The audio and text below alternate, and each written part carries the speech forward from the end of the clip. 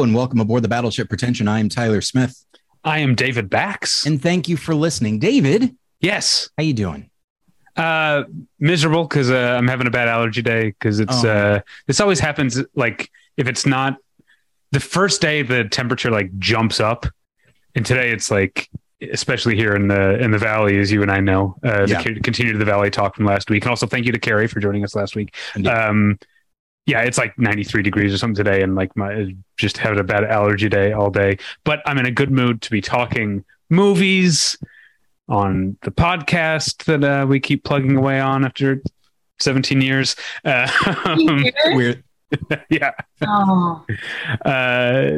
It's I keep bringing up. I've been thinking more. Okay. I tend to like. When I try to remember when something happened in my life, I try to equate it with certain, like, I lived here, I worked here, or whatever.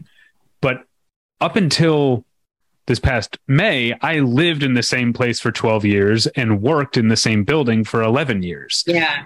And so my reference points were the same for over a decade. And now I have moved, and suddenly it's caused me more like to reflect more on like, just the fact, like I remember I was like, one of the, I don't know why I remember this. One of the first, maybe the first time I went to Amoeba Music when I moved out here, I bought the then new Kate Bush CD, Aerials, and Kate Bush is in the news a lot because like The Hill has, and so I was looking on Spotify at Aerials, the album, and it was like, oh, do you want to listen to the 2005 version or the 2018 remaster? I'm like, holy fuck, I've lived in this city long enough for there to be a whole new remaster of this album that came out. Anyway, so I've been thinking a lot about like how long I've lived in Los Angeles and how much time has passed, and so that's why I bring up that we've been doing it for 17 years. We've been doing it for 15 years. I've been living here for 17 years. Yes, you're right. Sorry, we've been doing this for a mere 15 years. I probably did it for the first time like 12 years ago or something. Yeah, that's probably true. Yeah. Crazy. But you know what? Speaking of music, this podcast is brought to you by tweakedaudio.com. Tweakedaudio.com is where you go for professional quality earbuds in a variety of stylish styles and colorful colors. They look great. They sound great. Tyler and I use them each and every day of our lives. Today I was listening to, Tyler listeners, I try to like keep up on different genres. Every once in a while I'll do like a jazz deep dive. And that's what I did yesterday and today. And I listened to a new album by jazz guitarist Brandon Seabrook. The album is called In the Swarm. And it's, I don't know jazz, but I know what I like. And it's really fucking good. And it sounded really fucking good on my tweakedaudio.com earbuds. They're available at a low, low price at tweakedaudio.com. But if you use the offer code pretension at checkout, you get 1/3 off that low, low price and no shipping charges. So please go to tweakedaudio.com and use the offer code pretension. Achieving a gorgeous grin from home isn't a total mystery with Byte Clear aligners. Just don't be surprised if all of your sleuthing friends start asking, what's your secret? Begin by ordering your at-home impression kit today for only $14.95. Byte Clear aligners are doctor-directed and delivered to your door. Treatment costs thousands less than braces. Plus, they offer flexible financing, accept eligible insurance, and you can pay with your HSA FSA. Get 80% off your impression kit when you use code WONDERY at Byte.com. That's BYTE.com. Start your confidence journey today with Byte. Tyler? Yes? We're back. Let's get into it, shall we? Indeed. Something I've been saying for 15 years. Who's our guest? Well, this is an episode that's been a long time coming. It's one we've been talking about. As tends to happen, it's like we have ideas for episodes around, and then but it's Oscar time, and a good 10 weeks of that season are already set aside for yearly episodes, and so this one has been sort of on the back burner for a while, but it's very exciting to finally get to talk about it today, and we'll be talking about the way that parenthood has impacted the way we look at movies and the way we see movies and that sort of thing. But Tyler, I'm not a parent. You're not a parent. It's apparent that you're not a parent. I know. And so it's but yeah, and so I thought well, who should we get? And I thought, who I always enjoy hearing about parenthood from based on social media and such, is our old friend, as established a moment ago. I'm so old. And we're all pretty old. There's a lot, I'm pretty sure that when you first met us, we didn't have quite so much gray in our beard as we do now. But yeah, our friend Susan Burke. Susan, how you doing? Hi, I'm doing well. Thank you so much for having me. It's been a while. Like I haven't seen you guys, and we're on Zoom, but I haven't seen you talk to you. I've seen you on social media, but since before the pandemic, I think. Yeah. Gosh, I guess that's true. Yeah. Yes. Yeah. All right. Yes, we need to, David, take a note. We need to have Susan on more often. Yay! Yeah, let's do that. Yeah, I always having. But then I feel like when you're talking about time, like with the pandemic and stuff too, it's just like I feel like, first it was like, oh, this year kind of got turned into a blur. This year that happened 2020, and then it like was 2022, like 2021, and now it's 2022. It's like, okay, like it's still going on. Things are more normal, but yeah, like this is kind of like readjusting. And as a parent, like it's totally different. I mean, because I'm thinking about like seeing movies. Like I haven't seen a movie in a theater. I've seen some drive-in movies, and a couple of times before Delta. Yeah, and I like got a babysitter and saw a few movies in the theater, but it's just been everything. I've just, just rented things. Thankfully screeners, at awards time, but like just, there's been like, it's like, I really want to see The Northman, still haven't seen it. And I'm just like, okay, I'm going to rent it. And then by the time it's time, Alistair's asleep and everything, it's like, well, it's like 10:30. Do we want to watch like a super long movie now? Yeah. I'm fine to use that to transition into the first, and I would say the sort of more logistical aspect of the topic, which is because I when I first was thinking about this, like, oh, it's the way we approach movies. So of course, watching movies differently, certain content maybe striking us differently. But the first thought I had, and it's obviously there's pandemic stuff, but like the impact that parenthood has on just the act of watching movies. Yeah. And before we started recording, you asked like, what's it like having twins? And I'll say, for my experience, it's been pretty great. And it's mostly because our kids are shockingly, I won't say easy, because of course, when there's two of them, your head has to be on a constant swivel and that sort of thing. But when people talk about twin parents or parents of single children, Singles, yeah. Lucy's. What? I don't know what that means. Is that like a thing? Is that like a hip thing? It's not a hip thing, but you go to a liquor store, you buy a single cigarette. Got it. Cigarette out of a jar. Oh, so it's loose. It's a loose cigarette. Yeah. I see. Okay. It's a horrible thing to refer to children. You're like that one cigarette at the liquor store. It's like, hey, I really wanted you, and thankfully there you were. But I didn't need more. Exactly. It just, you scratched that itch that I needed in the moment. But yeah, when I talk to only children is what I should have said, not single children. But the like my kids have been sleeping through the night since 5 months. Oh wow.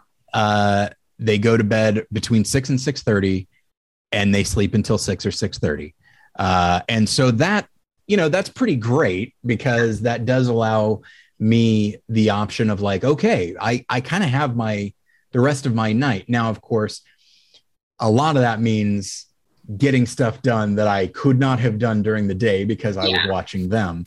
But it does, these days especially, it does free me up to like go and see a movie, usually on my own. And that's another big thing, is I see a lot more movies alone these days, because we would have to hire a babysitter, even though babysitting, like, they don't really wake up at night. So babysitting is just like someone to sit at our house. And there just haven't been that many movies that Jen is that interested in seeing, because of course babysitters cost money. Yeah. So I see a lot more movies alone. In the early days, I really wasn't seeing anything at home and certainly in the theater because there was pandemic stuff. But like it was really getting to me because like movies are very nourishing to me. And these kids at the time were not quite so nourishing. Yeah. We saw a lot of drive-in movies when Alistair was like a newborn and an infant because, we were in Pasadena, so that's not too far away from like Mission Tiki and Vineland. And so we'd end up seeing, like, I never really see like superhero movies like when they come out. I'll watch like Batman movies, but I'm just not like a Marvel person. Like they're fine, but but it's like, so we saw like every like giant movie because that's what they show. Yeah. And then, but it was so great because like, and Alistair, would just like nurse and fall asleep. And like, I was like, I can do this while watching a movie. This is amazing. But then. What did you see at the drive-ins? I want to know. Yeah, you know what we saw? I mean, like, so that was like 2016. Like between like May of 2016 and okay, the next year, kind of like a lot of stuff that came out. Doctor Strange. I mean, so much stuff that Star Trek, like so much stuff that like I saw, but it was just like, but I wasn't that into. You know what we saw though? Oh man, what is that crazy movie with like? I'm totally blanking. About like the Nazi punk show. With Green Room. Melton. Yes. Yeah. We saw that at the drive-in. But it was a double feature with Neighbors too. But it's like, Alistair he was a baby, like a tiny baby, and was just asleep the whole time. I mean, that totally changes because it's like I think about when I was pregnant and I didn't have like a very good pregnancy, so I was in bed a lot, and I watched like, super fucked up stuff. Like I watched like the entirety of The Walking Dead. Like I watched just whatever I normally would watch. Like, and then when Alistair was a baby, like same thing. And then when Alistair was probably like, I guess like 5 or 6 or 7 months, like at that age where it's like, oh, we can't like, no. And now it's like, it's strange. Like we don't like curse in front of them ever, like we're pretty good about that. And I find myself like just in normal life, I'll be like, oh shucks. I'll be like, oh man, Encanto, that's a really good movie. I remember once I was helping out our friend Pilar, who has her own podcast, and she needed a producer to fill in, so I helped her out, and she had a guest who was like first time out of the house after months, like with her little kid, and like we took a break in the middle of the podcast, and she asked me, and this woman that I didn't know, she turned to me and she was like, "Where's the potty?" Yeah. Oh, absolutely. Oh, totally. Yeah. So there have been days when like Jen is working all day, or she's shooting a wedding or whatever it is, and so I'm just with the kids all day, and it's essentially like a running one-way conversation where I'm just talking to them all the time and, kind of be like, oh, are you hungry? Do you want some food? That sort of thing. So then after they went, shortly after they went to bed, like a friend came over to just say hi. And he talked about, this is such an embarrassing story. And he said, I said, oh, hey, what have you been up to today? And so he kind of told me, he goes, yeah, I'm exhausted. I'm like, and I literally I was like, are you a sleepy boy? And because that's what I say. And then I was just like, right, hang on, I need to get into adult mode. And it's 100% true. Like it becomes instinct. I know it totally. Like, well, so Matt was out of town shooting a film last month, and then my brother came to town, and we went to that concert at the Rose Bowl, the Cruel World concert together. And the plan was for Matt to come too, but he actually got COVID and had to stay in Northern California and isolate. Yikes. Which was a drag. But it was also kind of lucky that happened away from Alistair and I. Yeah. So my brother and I, went to the show together and we're hanging out and it was just like a thing of like, well, I'm driving and my brother's in the passenger seat and Alistair's in the car seat. And it's usually like I'm driving and Matt's in the passenger seat and Alistair's in the car seat. And I don't know what exactly it was, but I was just like, oh, Alistair, honey, can you just give that to daddy? My brother and my brother was like, I do not. I was like, no, I'm so sorry. But it's just like, it's such a, words are so different now. Yeah. It really and you hear so much going in, I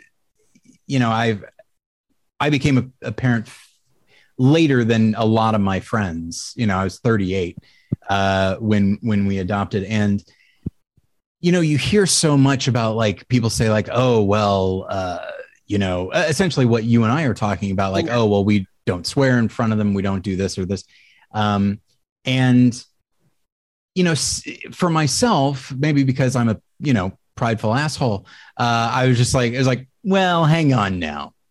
I'm going to be different. And everything that people have said is 100% what I have arrived at naturally, as I'm sure they did. Yeah. Everybody thinks no, I'll be different. I'll be the cool parent or whatever, as opposed to me. It's not I thought I'm just going to let the kids run wild or anything like that. But I just felt Jen and I found the thing to do to get their attention, which is rather than just say no all the time, we just go and then you say, don't touch that, and try to be very specific. And that noise gets their attention. And I'm what a horrible noise. I hate making it. It must be horrible to hear, but I guess hypothetically it's better than the word no. Yeah. And so I'm literally going, And it's if any adult said, to me, I'd be we're done for the rest of my life. Yeah. And it's just, it's, and it also goes to movies. I've heard so many people say hey, you know what? We went and saw this movie that everybody says is terrible. We were just so happy to get out of the house. That we were happy with anything. And I'm not quite to that point, but early on it's the first, we adopted out of Phoenix. So we were staying in Phoenix for a while, and it was August 2020. And so things were starting to lighten up a little bit. So theaters were open in Phoenix as long as you have your mask and all that kind of thing. So the day before the kids were born, we went to a theater and saw Tenet. Mm-hmm. And I didn't really like Tenet, whatever.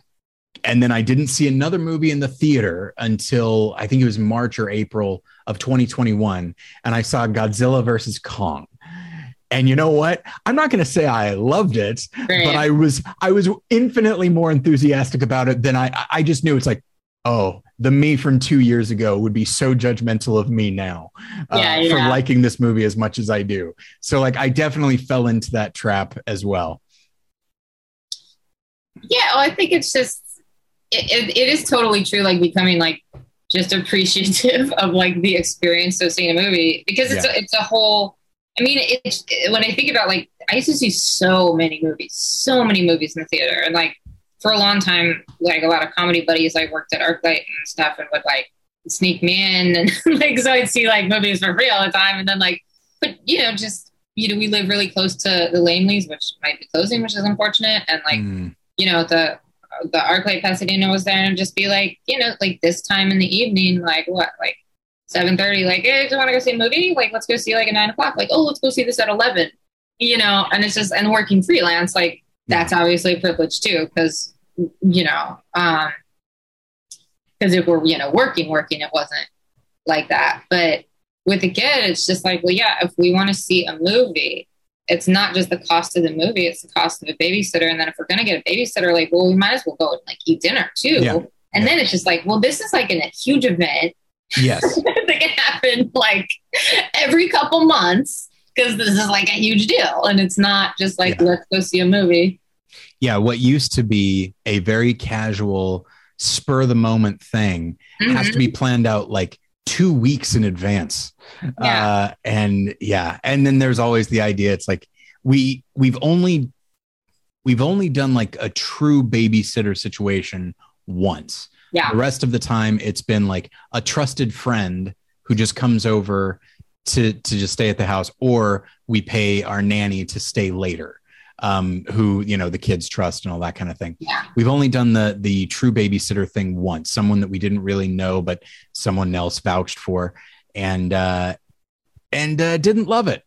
So it's not a thing we have done very often, but we probably need to start doing it more. Tell me about that. Why didn't you love it, and what did you do about not loving it?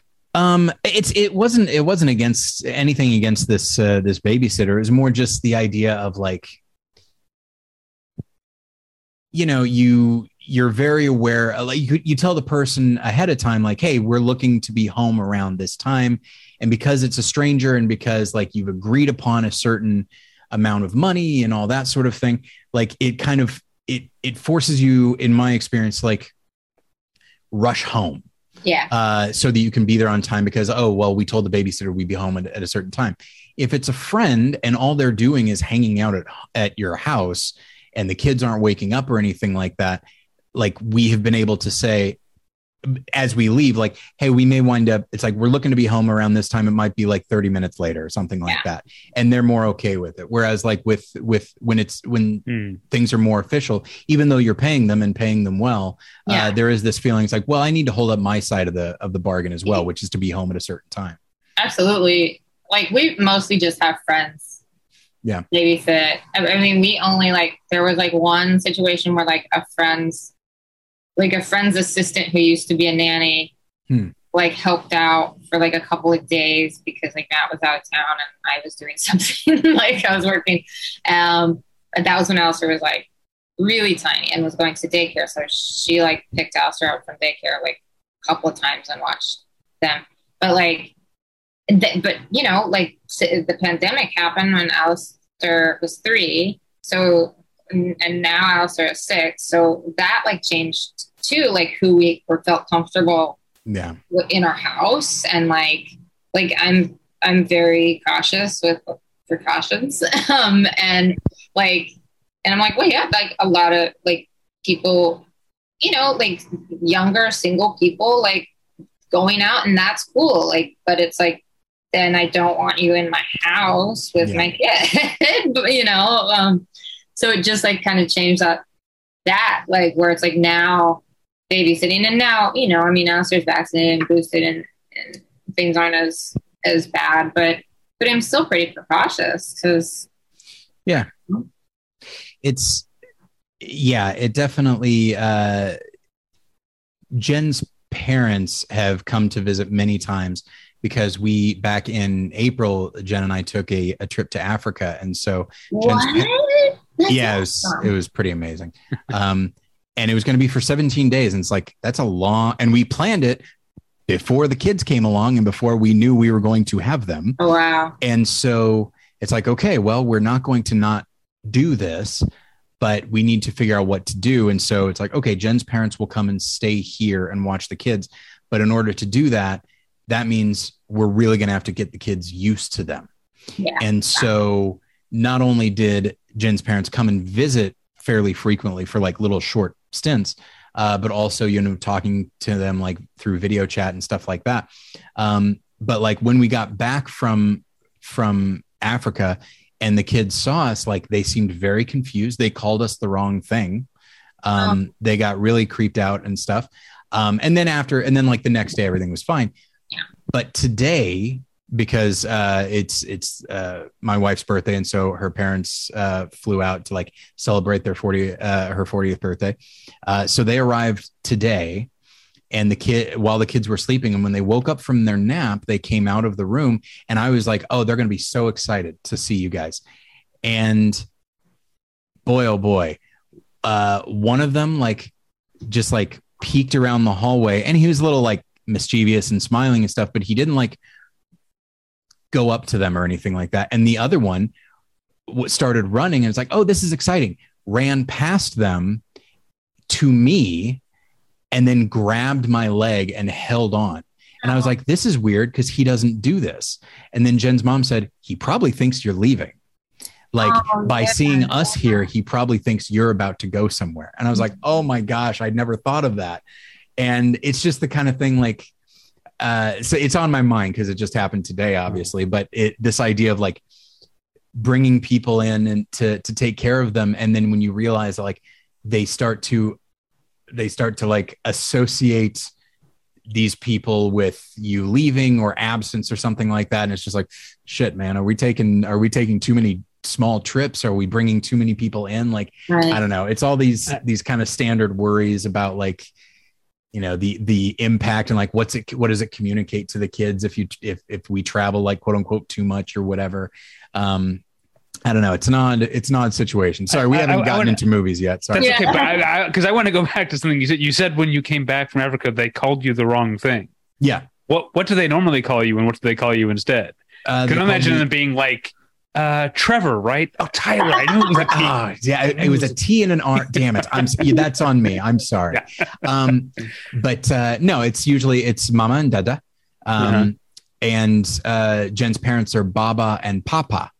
And they called me Papa, and that hung on for a while. I think because she, like her dad and I both have beards, but then, and you know, similarly, like David, when they see you, I think they legitimately get confused. Yeah. Because like glasses, beard, similar tone of voice and cadence, and I think they're like something's off here. That would explain the way that they looked at me when I was there on Sunday, where they were 100%. Like, that's what it was. Yeah. Because like you walked out of my office and it's like something. This is like a weird David Lynchian kind of thing. Did you get a haircut? and I did recently get a haircut, incidentally, and they noticed, which is insane to me. That's insane that they noticed, but like they came up and they like touched the back of my head and rubbed it. And it's like, oh my gosh, like it just is astonishing to me how much they are already paying attention and retaining. It's my father-in-law loves to tell the story about when my wife was little and the one time he tried to shave, like be clean shaven, shave his beard, and she immediately started crying. Oh, of course. And so he grew it back, and it's still to this day, still has a beard. Yeah. That's actually with Matt, like, because when Orange is the New Black ended, he was like, I'm going to shave my beard, like, because it finally, like, you know, I don't have to keep it for work. And then was just like, I can't, Alistair's not going to know who I am without a beard. And it's also a work thing too. Like, he's like, you know, like known as a beard, but it was mostly like, I mean, he's just like, no, I can't do that. And now I think Alistair would just be like, you know, where'd your beard go? But fine.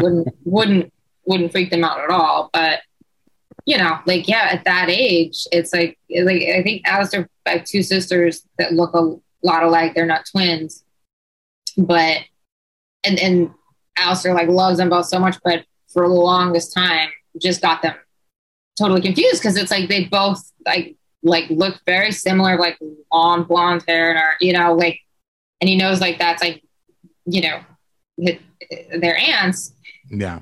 And the other stuff, like my nephews who are older, Alistair will be like, they're your brothers. And I'm like, no, they're not my brothers. They're your cousins. And it's like, no, they're your brothers. Like, they're daddy's brothers. Now, before we move into movies, I will, and we're on this subject. David, I know you like when I report this to you. Okay. This last week, I had two separate instances of double trouble. Oh, yeah. This is whenever Tyler is out and about with his kids, it's always at least once someone will just point at the twins and go, "Oh, double trouble." And it's always the noise first. It's always double trouble. And so I got it twice in the last week. So I really need when I'm out and about, I'm keeping my eyes peeled for twins so that I can do that. Oh, you son of a bitch! I'm pretty sure I've done that. Like maybe that's just our natural human instinct. Yeah. And then one person, the listeners have heard the story, but like one person months and months ago said, "Oh, double blessing," and I was like, "Yes, it is. Thank you." I'm not living in a perpetual hell times two. I think it's more just a double in trouble rhyme. Exactly. Right. Okay. So to the topic. Yeah. And we talked about it a little bit as far as like the logistics. So as far as like because when you're a movie person, you like to think that you're so objective or whatever it is that you're so able to empathize with characters that I'll just speak for myself. Like I thought that I was so able to empathize with characters that like, even if I hadn't had a certain life experience, I could still connect with this film or this experience that a character has. And, for the most part you can, depending on how effective the movie is, but invariably, the big experience, a lot of the big experiences like loss and, marriage and falling in love and then like becoming a parent, like those are huge experiences. And, movies are a lot of movies are about those experiences. And invariably every single time, once I experience it, I look at certain movies differently. It's like, oh yes. Okay. And in some cases, things that might not have resonated with me suddenly really do. And so, of course, having kids and then going and watching movies, I just start to, it's not even so much that like certain scenes didn't have an impact before, but it's more just like thinking of all the other things that go into it. I will give a specific example. I have seen Jaws more than any other movie. And the second victim in Jaws is an 8-year-old boy. And the film does, I think, as good, he's not a main character. His mother is not a main character. The film does as good a job as it can, humanizing the kid and humanizing the mother and her grief, because she shows up later on and slaps the chief of police. And so it's like, okay, this is, they didn't want to let this character just be a device. And I always appreciated that. Yeah. And it always made me very sad, that scene. I watch it now and I think like she had to, I almost well up a little bit when I think about it. It's bad enough because like, we cut away after it's been established what has happened, but she has to like gather up her stuff at the beach and gather up his stuff. You know what I mean? Like he's a little boy, and granted he's 8, so he doesn't have his diaper bag or anything like that like we do. But anytime you go somewhere, you bring all this stuff with you. And I can't imagine having to gather all that stuff up, but not the person that it belongs to. That person is not there anymore. And then going home to a house, and like Alex Kidner is the name of the kid. He has his own room. That's Alex's room, but there's no Alex now. Like I can't fathom that. And I know that in the sense of the movie, you're supposed to mourn this, but you're also supposed to move on. Yeah. And this is the chief's story, not her story. But I look at that and I just think of all the things that go into a fun day at the beach or going to a playground or whatever it is. And just the idea of something fun and casual turns into the worst day of your life. And I haven't experienced that, but because of all the logistical elements of being a parent, just the fact of that just became almost intolerable for me to watch. I've seen Jaws a couple of times since then, partially because I show it in classes that I teach. But like since then, like that sequence just really, really gets me. And so like that to me is, and there are other examples of this, but like, that's an example of like, it's a movie I've seen a million times. That scene has always been resonant, but not like this because of my personal experience of being a parent and what I know now that I did not know for many years.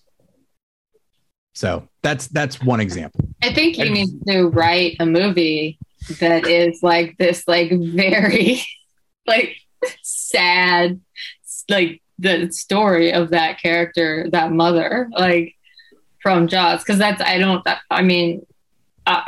seen, Jaws a handful of times. Yeah. And, but I haven't seen it since being a parent. And like, yeah, that part is sad, but I've never really but I'm sure now, seeing it as a parent would be a completely different experience. I mean, and I find myself judging the parents in movies like a lot more. Okay. I'm going to turn on the light, and I'm not, it's like just like the logistics of like, we're talking about wait, how can they do all that if they have kids? And like, yes. Like, where is their kid? Like, what is going on? They have kids. Like, where are they? Who's watching them? Like, I just like worry about, are they in school? It's, is it summer? Yeah. It's like there are entire episodes of The Simpsons where Maggie is not around. Yeah. And she's like, well, look, I recognize that the Maggie doesn't actively play much of a role because she can't talk or anything like that. But at the same time, just for my own peace of mind, just say like grandpa's watching Maggie or something like that, but I recognize like, it's a comedy. It's an absurd animated comedy show. They don't need to do that, but it is definitely a thing where I think more about it. I'm trying to think if I do judge parents in movies when I might not have otherwise, because there are plenty of movies where like the parent is just clearly bad and or parent or not, that they're a bad parent. I'm trying to think if there are any examples where, because of my experience as a parent, I'm like, oh, that guy's a terrible father or something like that I wouldn't have thought that otherwise. Well, no, I think some reason, like I saw like part of Sleepless in Seattle recently, like flipping through the channels. And that's a movie I think I saw when I was a kid, like in the theater with my mom. And it's like, obviously that character, Tom Hanks, is like, he's a good dad, but there's so many, it's like, there's so many scenes where it's like, wait, who is with his kid? Like, he's a single dad. And there's never established like, oh, my mom's here. I'm going to go, run after Meg Ryan. But it's just like, I feel like, people with children write movies. I'm a person with children who writes movies. But I think of like the characters of a parent. And obviously, but I think a lot of that, and not to, because I know this isn't your experience as a father at all. And I think that things are changing and shifting, but that, in the 80s, 90s, even the aughts, and not obviously before, like men who were dads, it was just like, in real life and in fiction, like, they're dad, but they weren't like that hands-on. So it's like something like, like Mad Men, for example, like, it's like, of course, like Don Draper's like terrible father, but like, and a terrible husband and a terrible liar. But it's like, but it's still like, you don't like, it's like, oh, what a terrible husband, because he's cheating on his wife all the time. It's not like, oh, what a terrible dad. Like later there's things in the series where it's like, oh my God, he's a terrible dad because she saw that. But like early on, but I think like, wait, what, like, but then it's obvious like Betty's a terrible mom. Like she's drunk. Like she's, like what a horrible person. Like just when she's pregnant. Like, like people did that then, but I think people are just like, dad goes on business trips. Dad is gone. Like that was just like a very acceptable thing. And I think a lot of like male writers of film, it was like, if the character has kids, like they have kids, like whatever, like that. And I think probably too much about like character, like when it's like, oh, well, what is their job? Like they're supposed to be a teacher, but like, why are they always home? Like, what, like in movies like that, those like logistical things bother me. And so you're like President Bartlett, if you remember the episode where he he had a cold and he was watching soap operas and he says something like don't these people have jobs? They all seem to have a lot of free time in the middle of the day. No, it's like, I think about that here. Like I'm a person who, mostly works like freelance. So I guess, before having a kid, like would be at like coffee shops in the middle of the day, but I'd look around at the people in the coffee shop in the middle of the day and be like, why are they here? Like, are all these people like trust fund kids? Like, what is the deal? What do they do? Why are they at this coffee shop? And I also have been a person who worked at coffee shops, like, like, and stuff like that. And we're just like kind of amazed with like, where does money come for so many people? That I do think that's another, like you mentioned Tom Hanks in Sleepless in Seattle, and like, any scene, because he is a single father. So like there's not another parent in the picture because his wife has died, right? Dead, like it's not like, So, so anytime he's out doing something, like, maybe his kid's in school, but anytime he's out doing something, you can't help but think like, good Lord, how much money does this guy have that he can just spend exorbitant amounts on a babysitter, I know. Well, babysitters, I mean, when I babysat the neighbors' kids in the 90s, I made like $4 an hour. That's true. It was a lot cheaper than. That's totally. And that's, I mean, I feel like babysitters should get paid a lot, and they should take very good care of kids. Yeah. Like, I would babysit when I was like 12 and 13, and get paid like, $2 an hour or whatever, and like just kind of hang out, play with the kids, and then was like, I was a kid. Like what? Like people just leave their kids with other kids like all the time, and then be like, you can watch TV when they go to sleep. That was always a big thing for me when I was babysitting, because I grew up without cable, so I'd be like, I get to watch MTV and Comedy Central and eat different snacks than we have in our pantry. But it's a total, like, I guess if someone was like a close friend's teenage kid or something that I knew well, that would maybe I would like, but I don't, I would maybe let my teenage nephews watch Alistair, but I would not hire like a 15 or 16-year-old, and I hell wouldn't hire like 13-year-old. I can't imagine. Imagine what that's like. Now, I have a couple of questions for you guys. Well, this first one especially is probably more for Susan, because Tyler's kids are still so young. Other than drive-ins, have you taken Alistair to the movies, and how do they behave? Again, like because of the pandemic, not very many times, but took Alistair to see Toy Story 4 in the theater when that came out, and that was a big hit. Alistair really liked it. And Alistair is getting a lot better now, but gets scared of, like, there's in that movie, there's like the puppet that is quite scary, I think, and like, so that in a theater, like that experience of like everything being big was like, but loved it. Then we went back like a few weeks later and went and saw the Lion King, the live action Lion King, and that like just like scared the shit out of Alistair and we had to leave. And we were at the Americana theater, and I was like, oh, sorry, we're like somebody working there was like, what's going on? And I was like, I'm sorry, like my child just got scared of the movie. It's just too scary for them. And they were like, oh, here's some free tickets. So then we saw Toy Story again. Okay, like go and just like hang out, and then we'll go see Toy Story. And then I think that I feel like we took us to see one other thing, but then we've gone to the drive-in a lot. Like we saw like a Pee-wee's Big Adventure in the drive-in at the Rose Bowl with Alistair, which was really cool. Scary though. Yeah, there's some scary parts in that. Did that? I know that movie so well that like I knew right when the large march scene was happening, and I was just like, and that was it's also the drive-in, so it was like easy to distract real quick. And then like for a while there was like this like, I think it's still going on, but there's like parking lot theater in Glendale, like driving that they were every Sunday night would play like a Disney movie. So we like went and saw like every Disney movie there. Well, that actually brings me to the second question I was going to ask, which again, also Tyler's kids might be too young for this, but the idea of showing your kids something that you liked when they were their age, like how much are you invested in, like, I hope they like it as much as I did, or like, do you get bummed out? Disappointed. It's such an interesting thing because I feel like,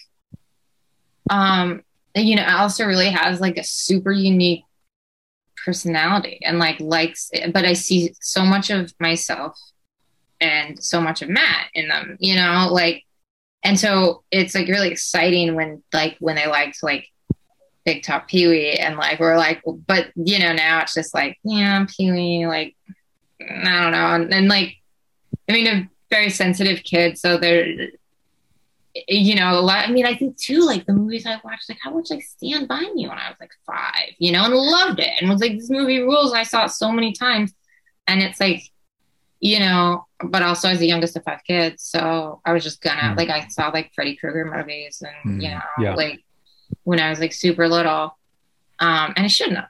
I saw The Shining when I was like 8. Like, shouldn't have. I loved it though, But I think of like Alistair's so kind of innocent, and that like we watch Sleeping Beauty all the time, but like have to fast forward through Maleficent because Maleficent is like legit scary, and that makes me like as a writer too, just like be more sensitive. Like, oh, like obviously I don't write stuff for kids, but like it's just like, wow, like looking at like they really like purposely made this character like so scary, and like she calls upon like the demons of hell, right? And it's just like, what, and that never, like I watched that movie. I liked it when I was a kid. I thought she was scary, but didn't really think about it. But now it's just like, oh my god, like, and like the Disney movies, I mean there's a lot of like problematic things like that like Mel Gibson is John Smith in Pocahontas. It's like, I thought you were going to bring up like the crows and Dumbo, but no, you jumped. Although that's like, that's like extra horrible. And but it's like Pocahontas is more shocking, I think, because that's the 90s and that's them trying to be inclusive, Yeah. Of like, but it's like, but we still, it's like, at least it's not another like white. I mean, now I feel like it's so much better, like with Moana, and now things actually are inclusive and like, but yeah, it's just like all those. And I'm glad. I mean, I'm glad that Alistair doesn't gravitate towards like violent, scary stuff because that's good. if I'm allowed to bring my uncle perspective to this conversation, because we've had that with my nephew is actually visiting us right now, and so we've been able to show him a lot of movies over the years, and there are movies like, it's amazing how much in like the late 80s and early 90s the F slur got like tossed around, just like oh, I'm sure he'll love Bill and Ted's Excellent Adventure or Teen Wolf, and Bill and Ted's Excellent Adventure is still a great movie, except like it's crazy that they just like say the 3-letter version of the F slur. It's in Styles says it in Teen Wolf. That seems like stuff. Styles. He seems like he's an unpredictable character. So that's always very troubling, having to be like, ooh, like sort of like, I don't know, I guess he's old enough that he has his own opinions and is, he knows that he already knows that that's a bad word. But I do feel like when we're watching something with him when he was young and something like troubling or, outdated or problematic would happen, I would find myself like having a big reaction against it to make sure that he knew that was how I felt about it. That's not okay. I feel like it's such a thing of like, well, I don't want to make such a big deal out of it because I don't want Alistair to then be like, wait, what? Because like there's some like concepts that are just like too difficult to like completely explain at this age, right? At 6. But then I have to like make sure that like, oh, that's not okay. Like people used to be different. And like, obviously like having like conversations about racism is tough, but like people like kids of color, like if they can deal with people being racist towards them, like I can deal with talking to my blonde white kid about racism. And they go to public school and like, they're like one of the only white kids, and I'm really grateful. It's like that they're around a lot of diversity, but it's like so much so much stuff is like so racist and homophobic, and like, and yeah, and it's the stuff that I loved, you know, all the comedies, like it's just like, or and misogynistic, you know, which like, I mean, that's just the thing of like, how did I not know this? Like, how? You know, like just think about stuff like Revenge of the Nerds, which is like, good Lord. It's like a rape a woman, right? Like, and like I saw that when I was also too young to see that. Like, but I was probably like 10 or 11. Like, that movie's so funny, you know, like, or like I loved like Better Off Dead as a kid. Great movie. What about suicide? You know, like. Yeah, I remember I was. How old would I have been? I guess when GoldenEye came out, I would have been like 12, going on 13. Yeah, 13. And like, there was, you know, they reissued all the like old James Bond movies on VHS, and I like was like, I'm gonna get into James Bond, and it's like, yeah, it's watching the Sean Connery James Bond movies now, and him like, you know, slapping women, and you know, essentially. Which one? Who's the Bond gal in Goldfinger? Is that, I can't remember which one that is, but he essentially rapes her. Yeah. She's like a villain, and then he like forces her to have sex in a barn, and then she becomes good. Well, yeah, it's crazy that they're a villain. Obviously, but it like made her. Yeah. No, he just gave her like his magic. Yeah. Sorry. Exactly. Yeah, that's we shouldn't be laughing, but yeah, it's one of those things like it's happened even in the 80s, and I don't want to you know, this could be another episode, and frankly I'm fine with it being that at some point, but even in the 80s, was it, I think it was Pale Rider, the Clint Eastwood film, where I think there's like a woman who's like giving him some sass, and he essentially like drags her into, our hero, like drags her into a barn and like rapes her. And, you know, it's like, it's not framed that way. It's framed as if like, it's not framed as romantic either. It's framed as like, like he's giving her a talking to, except it's this. And then, you know, she shapes up after that. And that's, you know, that's as late as the 80s. So, and it's tough because the rest of that movie is so good. And then that happens. You're like, geez. I mean, that's a weird thing. And yeah, and that actually like something I would really like to do at some point would be like a hindsight podcast where it's like a movie that you loved, you know, and then watching it now through like a lens of everything, you know, like everything that's changed, and just being like, oh my God, like, and if it's held up, if it's still good, and also if it's like just too offensive, you know, now or like, but yeah, that is a different thing. Yeah. But as parents, it's like, you know, like what do we choose to be like, this is something I loved, you know, and I want to show it to you, and like, and yeah, like you were saying earlier, like I kind of thought like, oh, I'm going to be like a cool parent. And like when Alistair was like a little kid, like, well, now, I mean, it's still a little kid, but when Alistair was like 3, we went like to, you know, took him to see like Jack White, and I was like, loved it, you know, and like, it was just, yeah, like cool. He wears like Prince shirts, and now it's just like, I like lullabies, I like Disney movie music, and that is it. And it's like, that's great, you know, like, that's so sweet, and I'm glad. Like that, but I thought I'd be like, my best friend has a daughter like the exact same age as Alistair, which is crazy, and that's their only kid too. But they live in Texas, and like, you know, she just took her daughter to see Bikini Kill, and she's like, you guys gotta come, and like, if Alistair was at a Bikini Kill concert, Alistair would just cry. Like, what is this? Why are these ladies yelling? Like, no, like, what is going on? You know, and like, so it's like, yeah, I mean, maybe when they're older, they'll be into stuff like that. But right now, that the idea that you mentioned of like not showing your kid stuff that's like violent is definitely something that has resonated with me a little bit, because we avoided like any kind of screen time at all until recently. And we watch one old episode of Mr. Rogers a day. Oh, And I definitely have a greater appreciation for Mr. Rogers. Like I grew up watching Mr. Rogers yeah. and I liked it. But you watch it now as an adult and you realize like, man, it is astonishing.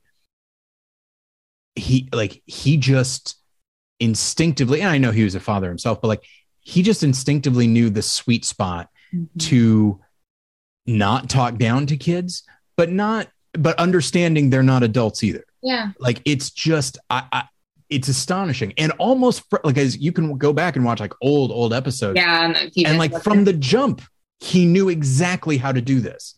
And it's just astonishing. And I respect it so much. And it's one of those things like for the most part, we still don't like the idea of showing them too much or putting screens in front of them, but it's like, we're okay with this because it's a show that is so calming and for them and doesn't get them, riled up and that sort of thing. And so it's like, okay, this I think we're okay with for a while.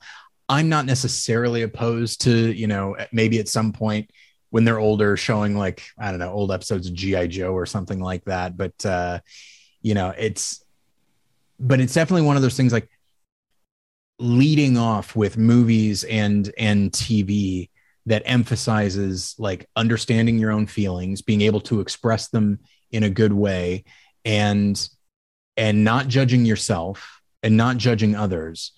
And it's just like, it's all there. And like, there was, for a while, Mr. Rogers was like once a week and then it became every day. And when it became every day, they would devote like every episode in 1 week to one topic, but they wouldn't do it exclusively where the entire episode is about that. They just kind of touch on it consistently throughout that week. Like we just finished one where they were talking about divorce, but it's not like each episode is 30 minutes and there are probably about 7 minutes devoted to that topic in each one, just so they can kind of return to it, talk about it a little bit, knowing that they're going to talk more about it tomorrow. And then they move away from it and get into things that are more fun. And just the idea that like, yes, the fun, the world of make-believe, but also this other situation, like we can hold them in our heads at the same time and without having to necessarily focus on the stuff that's only fun or the stuff that's only serious. Yeah. And I have just watching it with them, I just have such a respect for that. And I really want to try to embrace that where I can in the stuff that we watch later. And yeah, I'm fine with showing them like Disney movies and that sort of thing eventually. But for a while they're still developing, and of course they're always developing, but like while they're in the early stages, I definitely want this tone in their lives. Yeah. Because I don't know if they're getting it from me, to be honest with you. Yeah. No, I mean like when Alistair was like a baby and toddler, it was like only PBS Kids, only and like because I feel like Mr. Rogers, it's amazing how like he's not a child, he wasn't a child psychologist, he didn't like, he was so far beyond like where people are now, like in child psychology. And like now like shows like Sesame Street and stuff like are developed with people, like when they talk about issues, it's like vetted, and like how do we approach these? And that Mr. Rogers like was able to just like instinctively know is so amazing and so cool. And like I'm so grateful for that. And yeah, I watched it as a kid too. And it's the thing where you're like, oh, our kids are gonna like this, our kids still gonna connect. And it's like they do. Like yes, 100%. And the weird thing is like Alistair never really liked Daniel Tiger, which the Daniel Tiger's Neighborhood show, not Daniel Tiger on Mr. Rogers. But it's very much in the it's a very sweet show and like it's fine, but it's not Mr. Like it's like it's a good show for kids, but like so never really connected with that, but really but liked Mr. Rogers as a little kid, and that like little kids connect to this like gray-haired man is so neat. And I think it's just such a and it can provide a bit of a template for me as a parent, where it's just like, okay, what tone is he using? What kind of words is he using? And like, and also just this idea, like, I think you mentioned like he's just instinctively understands, and I do think that it comes out of just an inherent curiosity, not merely fascination, but like an inherent curiosity about kids. And the more curious you are about them, the more you'll recognize that, like, yes, they are kids, and yes, they don't think the way adults do, but they are still little human beings who do still have reactions to things. Yeah. And helping them to understand that, and also trying to understand why you as an adult have reactions to things. But I think there's that curiosity that allows him to meet kids where they are at. Mm-hmm. And I feel like there aren't that many. I don't know. This is another thing, although this is something that David and I have been saying for a long time, even before, long before I was a parent, which is like, there are so many like animated movies that are for families, but they don't actually like bring the two elements together. Something like Finding Nemo, I'm totally on board with, because I think that's something that both adults and kids can enjoy. And the film is not necessarily making a concession for one or the other. It's completely watchable, as opposed to something like Shrek, which is like, very well animated, but it has like, it steps outside of the story to have these adult jokes. And it's almost like, it feels almost condescending, which is like, hey, look, we know as adults, we're not going to get anything out of this shit. So here's a little something for you. Okay, back to this. Like, there's just an inherent condescension in it that I've never really responded to. Yeah. Even when the jokes were kind of amusing, I still was like, I don't like that I'm laughing at this. I've always felt the same way too. And like, stuff like Shrek, like, the Minions, like all that stuff, like Alistair's dentist, like they will show a movie, and like the very first time I went to the dentist, the lady was like, do you want to watch a movie? And Alistair's like, yeah. And it was like Minions. And I was just like, yeah, Despicable Me or whatever. And she's like, do you want to watch this? And then Alistair's like, and then like was like getting like dental work done, and was like did not like, I could tell, like, did not like it. And I was like, can you change it? Like, just change it to like Sleeping Beauty, please, because like this is like freaking my kid out. And like, I'm so glad they don't like it, because it's very condescending to kids, and it's like gross. Like, I think like Pixar movies, I think are actually great, like for everybody. And I wasn't like one of those like adults that saw like all the Pixar movies before I had a kid, but I like saw like WALL-E in the theater, and was like, this is a legit, very good movie. But now I appreciate them so much more, because it's like, oh god, they are good movies, and there's jokes that only adults will get, but it's because they're references. It's not because they're like dirty, it's like making like reference to something that someone of a different generation would know and a kid wouldn't. I mean, that's fine. And like, and then that's cool. That's like a thing of like, oh, there's layers to this. But just having like some like winky, like sex joke, and a kid's, it's just like gross. And like, and it's just lame. Just like, oh, you really snuck that one in there. Like, gross. You go back and watch like the original, like the animated, because the new one's animated too, but like the 2D animated 90s Lion King, there's a line that is directly referencing Reversal of Fortune that Jeremy Irons won an Oscar for in 1990. Right. Awesome. I didn't know that. That's when awesome. I was a kid, but it works in the context of, it still works in the context of the film. Yeah. And only when you're and adults seeing it were like, hey, that's like Reversal of Fortune. But that's not a movie people talk about anymore, except me. And so like, it's one of those things, like, I guarantee I've recommended the movie to people, and I've had people be like, hey, that you have no idea line, that's in The Lion King, right? So yes, it is. And it was from this first, like, I had no idea. It's like, yeah, of course not. And that's okay. And that's okay. It's a little something for adults who've seen Reversal of Fortune, which I guess a lot of adults had. But the kids can still enjoy that moment. Yeah. A few years ago, this was not a good movie. There was the Ugly Dolls movie, which I saw and reviewed. But it had some delicious product tie-ins. I got the Cold Stone Creamery sherbet that we had on the Patreon. Patreon.com/Battleship Retention. Thank you. This week you can hear us eat the Primal Angus burger from Carlos Jr., the Jurassic World Dominion tie-in. Anyway, by far the best part of Jurassic World Dominion. Good Lord. Ugly Dolls, the big finale has a part where the villain, once he's been beaten, starts begging and says over and over again, "Look into your heart."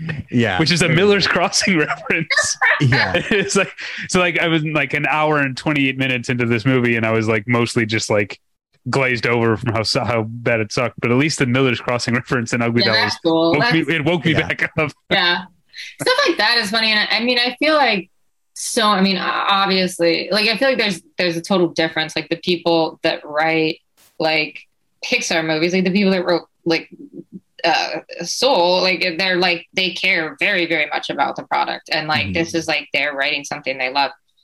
Not to, well, whatever. Like the people that write Shrek and stuff like that's a money gig, right? Like, and they're probably talented people, and it's like a room full of a ton of people, and it gets like rewritten, and then people like pitch jokes, and I was just like, oh, cool. And so I can kind of get why it's just like, oh, slide down past, like, because, you know, like, but then I mean, it's just such a weird thing because I feel like people like content for kids. I hate the word content, because there's like that bullshit, like YouTube, like child influencers, and that's a whole thing of just like Esther's not allowed to watch YouTube, like, and not kids YouTube, nothing, because it's just like regular YouTube way too creepy, but like kids YouTube just like so commercial, so like making children the products. Like there's this kid like Ryan who has like Ryan's World, and like it's just like a YouTube kid whose family,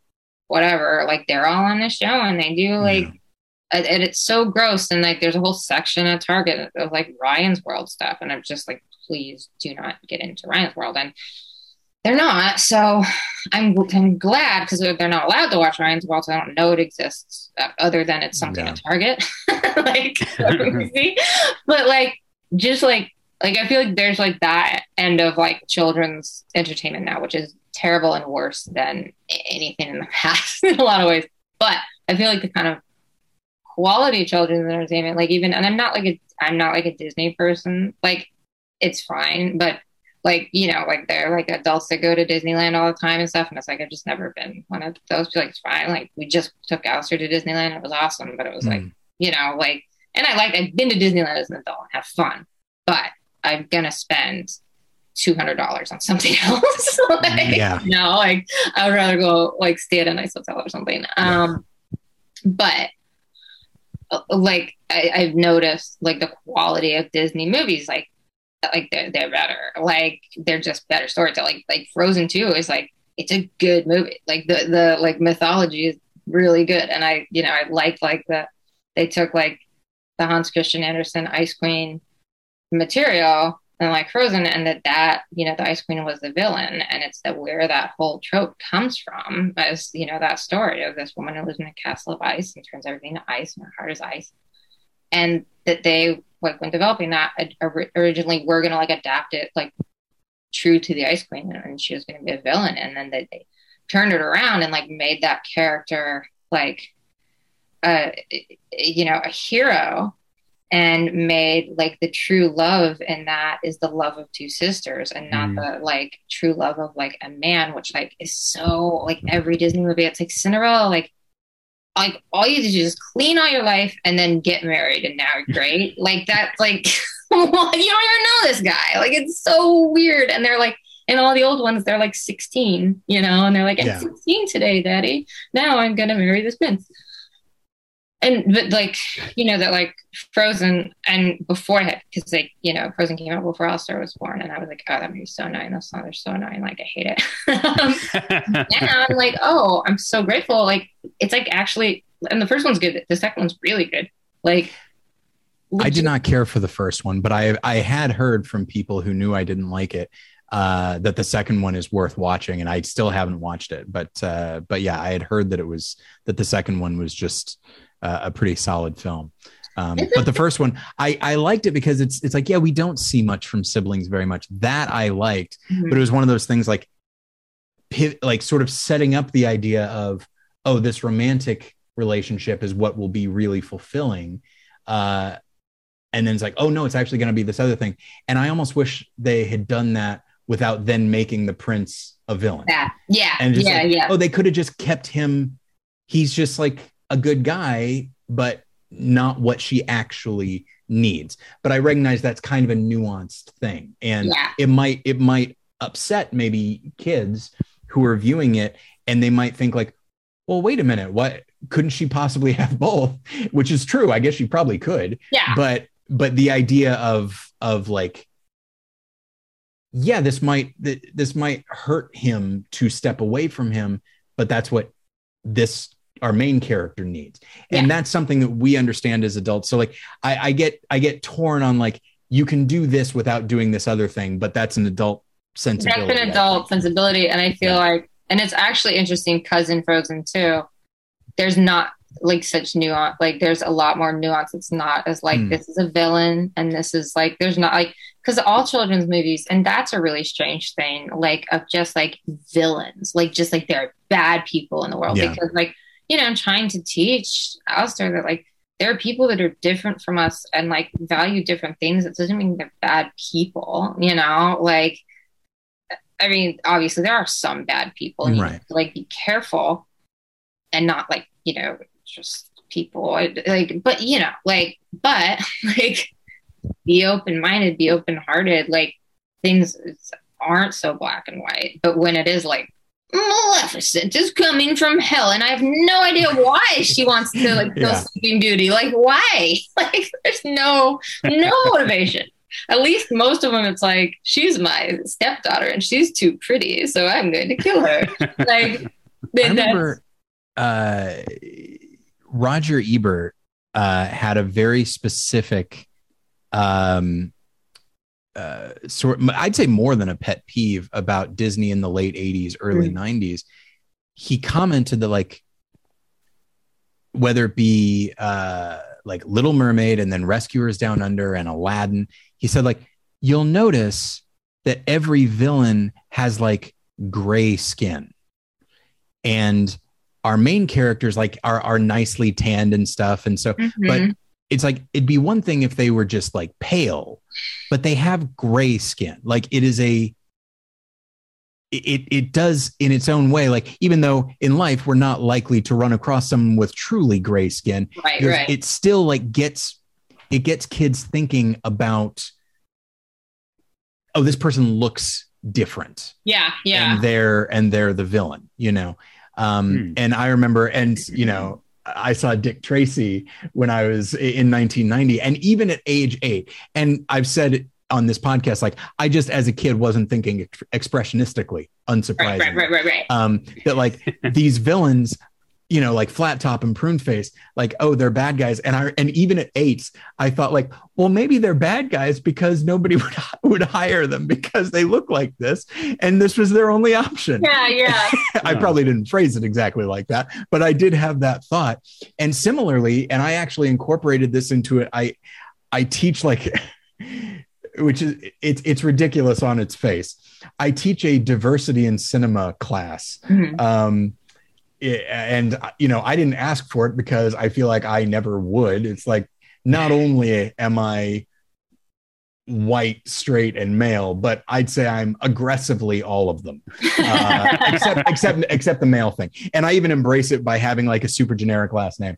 But when they kind of told me like, well, here's sort of the stuff that we'll be talking about is, we'll be talking about like depictions of different groups, and we'll be talking about like the idea of coding. And I was like, the first movie I'm going to show is the original Lion King, because so much of it, it's the kind of thing that like we all watch. And I also say like, there's nothing wrong with liking the Lion King. It's fun, but just recognize that like, it's a movie that essentially says, Simba, we're all connected in the great circle of life, but don't you trust those fucking hyenas. And like, that's essentially what it is. Every species is given something noble or something positive, but there's not a shred of redemptiveness in the hyenas.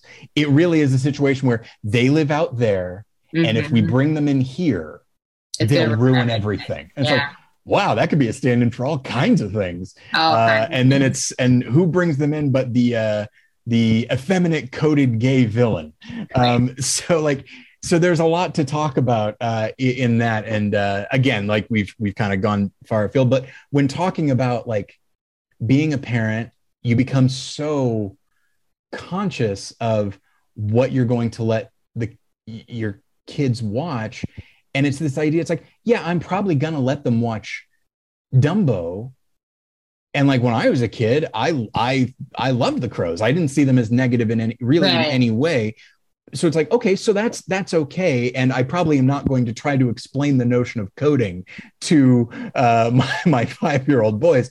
But as they get older, it's like, okay, so maybe this is something I can explain to them, similar to. Yeah, I was just thinking that when you were talking about Lion King, of the idea of like the kid would have to be familiar with negative gay stereotypes before they were able to process Scar as being a negative gay stereotype. Right. Yeah. And it's tough because like a lot of the elements of coding, especially with like sexuality, is there are instances where it's like, I don't think the writers even fully knew what they were doing. It's more just that certain elements, especially when you get into movies for kids, where all characters, positive or negative, tend to get boiled down to some very basic standard traits that we've seen in movies before. And then you realize like, oh yes, but a lot of these traits that we've seen in movies before are trading on stereotype and that sort of thing. So like Ursula in Little Mermaid, she's like straight up based on divine. Oh, 100%. Yeah. Which is pretty cool. Like that, and she's an awesome character. She's an awesome character. I know. And it's like, she's badass. Like I love her. And her song in that movie is like, the only good part of the movie, like the rest of the movie is just like, okay. But and like, I love that movie when I was a kid, I was like all about it. Like now, and it's like, I also first movie I ever saw twice in the theater. Really? Little Mermaid. Yeah. I saw, and this is crazy because I was like 9. I saw Beauty and the Beast in the theater with my friend, just me and my friend. When I was 10, maybe like 20 times because it like played at the Dollar Theater downtown. And I was like, I'm from a small town, so but whatever. Like my mom would just like drop us off at the movie theater and we'd go and watch Beauty and the Beast because it was there for like a year. All like every single weekend we saw Beauty. Hey, it's the first animated movie to be nominated for Best Picture. No, that movie has great music. Like and the live action, and that's the thing where I'm like the live action Disney movies other than Aladdin, like because it's like Will Smith, but even that, like there's like Nassim Pedrad, like there's they like there's funny elements to it, but I'm not a big Aladdin fan to begin with. The original one is just like, and there's like, and I love Robin Williams, but like obviously like Robin Williams had a lot of like gay, like like where like Genie turns into a gay waiter or whatever. There's so much of that, or like, and I feel like in the 90s, like those movies, it's almost worse. Like Beauty and the Beast, there's not a lot of that, but there's just weird like Lumiere and like the Duster, like no, it's just like why put that in there? Well, that just comes down. It's like, well, he's French. You know how the French are. You know how the French people are like, and I'm very like, we have a feud in our home of that, like Matt like loves Looney Tunes and I hate Looney Tunes. And like always hated Looney Tunes. I'm sorry. No, people. I love Looney Tunes and my wife is indifferent. People have been like really mad at me, like animators and stuff who like when I said I don't like, but it's just like there's too much, and I understand that there's some like really brilliant things that happen in Looney Tunes, but there's just like so much racism and just so much violence. Like it's just so violent, and like now Alistair plays video games and really likes Kirby, like the Kirby games. We've got a Switch at Christmas, and Kirby games are really fun, but like Kirby has bombs and it says bombs, and it's like gotta understand that like, okay, like in this game, like the characters, you make them like disappear, but then they come back because it's a game and it's not real. But in real life, if somebody is like, bombs are a real thing that like kill people, and they're like we're just starting to like because you have to understand that like that's not a funny thing. And when I mean, seeing Right. Looney Tunes at like age like 2 or 3, it was just like bombs. Like I know what TNT, like, you know, bombs, Yeah. blah, blah, acne. Like In real life, if you shoot a duck in the face with a shotgun, its bill doesn't just Yeah. spin around its head. that's, and that's insane. And it's so like I can appreciate. I think I've actually gotten a whole thing where like adult cartoons kind of bug me now. Like I love like King of the Hills, like one of my favorite shows ever. Now that's not like dirty or anything like, but and I love Bob's Burgers. But there's just like a lot like Adult Swim stuff now that like that I used to like and think was really funny, and now I'm just like, and I understand it's subversive and it's supposed to be subversive to have like adult cartoons, but there's just this part of me that's like, oh, but my kid, if I'm not right with them in the room, and you know they know how to work the remote control, they know, I mean, you know, like, and flips on like and sees like South Park, they're gonna think it's like a card. Actually, I think they probably would be like, this is dumb. Like, Yeah, that one in particular, because the way it's animated, I could see it. Yeah, being which like, I was probably just like, eh. yeah. But Yeah, you probably not know. going to get sucked into Tom Goes to the Mayor. That's No, and it's like some of that. Like, I mean, yeah, like I'm not, but it's just like a weird thing where I used to like have no problem with it and like a lot of that stuff, and now or like I would say probably what bothers me the most is stuff like Family Guy, like because it's like it looks like it's a kids show, and then it's like just Sure. like, a bunch of like sex jokes and like Yeah. gay jokes and whatever. It's just like, I mean, obviously don't show that to a kid, but Right. if they accidentally saw it, or like how Cartoon Network, we don't even really watch cartoons. We don't watch Cartoon Network, but we did. Like Cartoon Network like turns into Adult Swim, you know, and like. And you know, it's what's interesting. And I know we probably should start wrapping up, but I'm sorry. no, No, it's fine. It's fine. That's fine, because I still have like one or two more things to get to. But something that not merely as a parent, but also I've started teaching now. For the most part, I teach college classes, but for a couple of years, I taught an after-school program for middle schoolers. Oh, cool. And so when you do that, you have to go through like all kinds of training and that kind of thing. And, you know, you're a mandated reporter and stuff like that. And one of the things that I learned that I thought was so fascinating, and it got me thinking about the importance of media literacy in adults, certainly, but also the realization is like sort of like what we're talking about with coding, but even on a more basic level, there are just certain things that, like, you know, that a kid, maybe not a young kid, but even like a kid under 16, you know that a kid is going to watch a certain thing, but you're not making it with that in mind. Mhm. For example, 13 Reasons Why, which I know is based on a book, but that was a very popular miniseries with younger kids. Mhm. Like, even though it's, you know, as a great deal of profanity, it's like, oh, I think they understand, probably rightfully, that like, hey, by the time you get to middle school, you're hearing a lot of stuff. So that's fine. But, you know, all my middle schoolers had seen it. And I talked with like the counselor at one of my middle schools, and she said, oh, this show is dangerous. Suicides amongst kids of a certain age went up. Like, when immediately, like it was measurable when that show got popular. And I said, oh my gosh, why? And she said, and what she didn't realize is that she was talking about the concept of media literacy, but she was saying like, because the show starts with the girl killing herself, but because she's left these tapes, it's like she's not gone. Mhm. It's like she's there to see how killing herself made other people feel bad. She's there to witness it, even though that's not actually true. The fact that she's not absent means that there doesn't seem to be any consequence, any negative consequence to her suicide. And kids, of course, they understand what death is, but it's just not registered. Certain things just don't register. So like, she's had to say to kids who have said they're suicidal for the purposes of making other people feel bad. She's had to say, it's like, you realize though, that if you do this, you're not going to be around to see these other kids feel bad. you're not going to be around for them to apologize to you.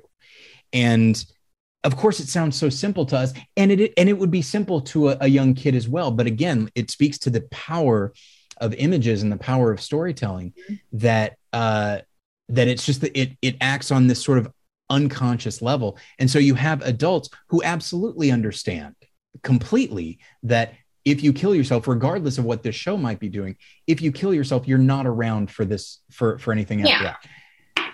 But they understand that, but either they don't understand that kids are going to watch this, or they're not doing the work that a Mr. Rogers would do to understand how a kid might take this. Yeah. And it blew my mind. And maybe it shouldn't have, but it blew my mind when this person told me that, because it's just like, yeah, I mean, it really speaks to, I think, a certain, obviously anybody should, I'm fine with somebody making any movie or any TV show they want, but at the same time, just on a level of just personal artistic responsibility, just recognizing the audience that will wind up seeing this, and whatever responsibility you might have to them, especially if they are younger and they still haven't developed everything yet.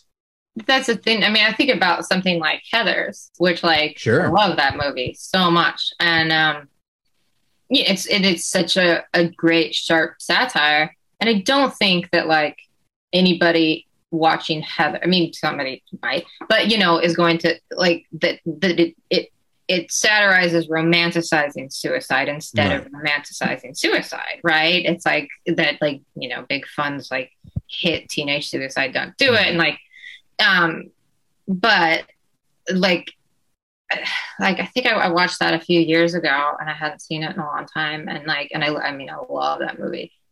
And like the fact that like he's going to blow up the school, though, like the suicide stuff is like, yeah, that's troubling, but I feel like they actually do a good job of like being like, no, like, really, really bad. And they're getting murdered. They're not committing suicide. But like that is just like, well, yeah, because that was, that was pre-Columbine. Like, like, so stuff like that didn't happen. And now school shootings and stuff, it's just like, it's such a weird thing, because it's like, there needs to be awareness of violence because it exists. Yeah. Big time. But like also an understanding of like consequences, and like, yeah, it's just weird, like making stuff for like, knowing like when stuff is going to be watched by kids, which is like everything is going to be watched by some kids. Sure. I mean, like there's been times where like, someone really young has like recognized Matt, and like it's just like, oh my god, you shouldn't be watching that show. Like, yeah. But I mean, what are you gonna do? Like, I remember shooting this thing with these kids one time, like, and they were like, oh, like Sookie on True Blood, and I was just like, well, they were like 7, and I was just like, like, your parents are terrible. That's when I judge. Like, it's just like, oh, come on. Like, what reason could a 7-year-old have to watch True Blood? Like, that's horrible. But like, yeah, I guess I remember being a kid and being jealous of the kids whose parents were so permissive. In retrospect, I'm like, oh, my parents might be a little too strict, but like, I'm not sure that like Predator was okay for a 6-year-old at the same time. Like, maybe somewhere in between. Like, my parents were like protective, but because I'm the youngest kid, and it's like this weird thing, like the youngest kids are just, my older siblings would be watching stuff when I was really little, and then like when I was older, like it was just me and my mom in the house because everyone had gone to college. I mean, that's when I was like a teenager, but I had a TV in my room, and we got Stars when like Stars, there was like Stars Encore package, and we didn't have like HBO or anything. But I watched like, Midnight Cowboy and My Own Private Idaho when I was like 10. Oh, wow. Yeah. That's an interesting double feature, I must say. No, not like together, but okay. So I actually watched My Own Private Idaho because my sister really liked it, and like she was like a big time River Phoenix fan, and I was too, and like, and I like loved it, and I was like, oh, this movie's great. And then I watched, and like my mom was aware I watched that, which is weird, but my mom was also an English teacher, and she was very like, like she knew what I could handle and what I couldn't, kind of, you know? Yeah. She didn't know I watched Midnight Cowboy. Later, when I told her, she was like pretty upset. But like, I watched Midnight Cowboy just in my room. It came on like stars. And so I had this, like, I was like, male prostitutes are like really cool. It's so sad. Like, and there's like, you know, I'd seen like Pretty Woman and stuff. And I was like, oh, that's it. But it's just like these male prostitutes, like, they're like really struggling. And like, when I grow up, I want to like help them out. There is, yeah. I watched Midnight Cowboy fairly late, only a few years ago, really, and I knew it was going to be sad. I didn't think I realized it was going to be this sad. It is a very sad movie. But that older sibling thing I think about, because I am the oldest. Oh, okay. So I didn't have that.